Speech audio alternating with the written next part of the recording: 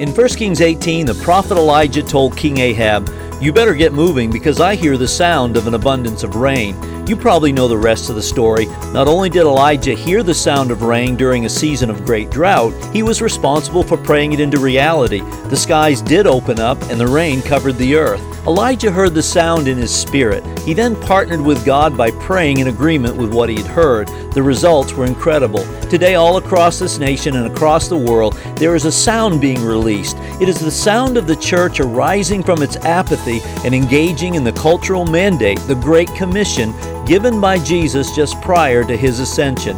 Preach the gospel and disciple the nations.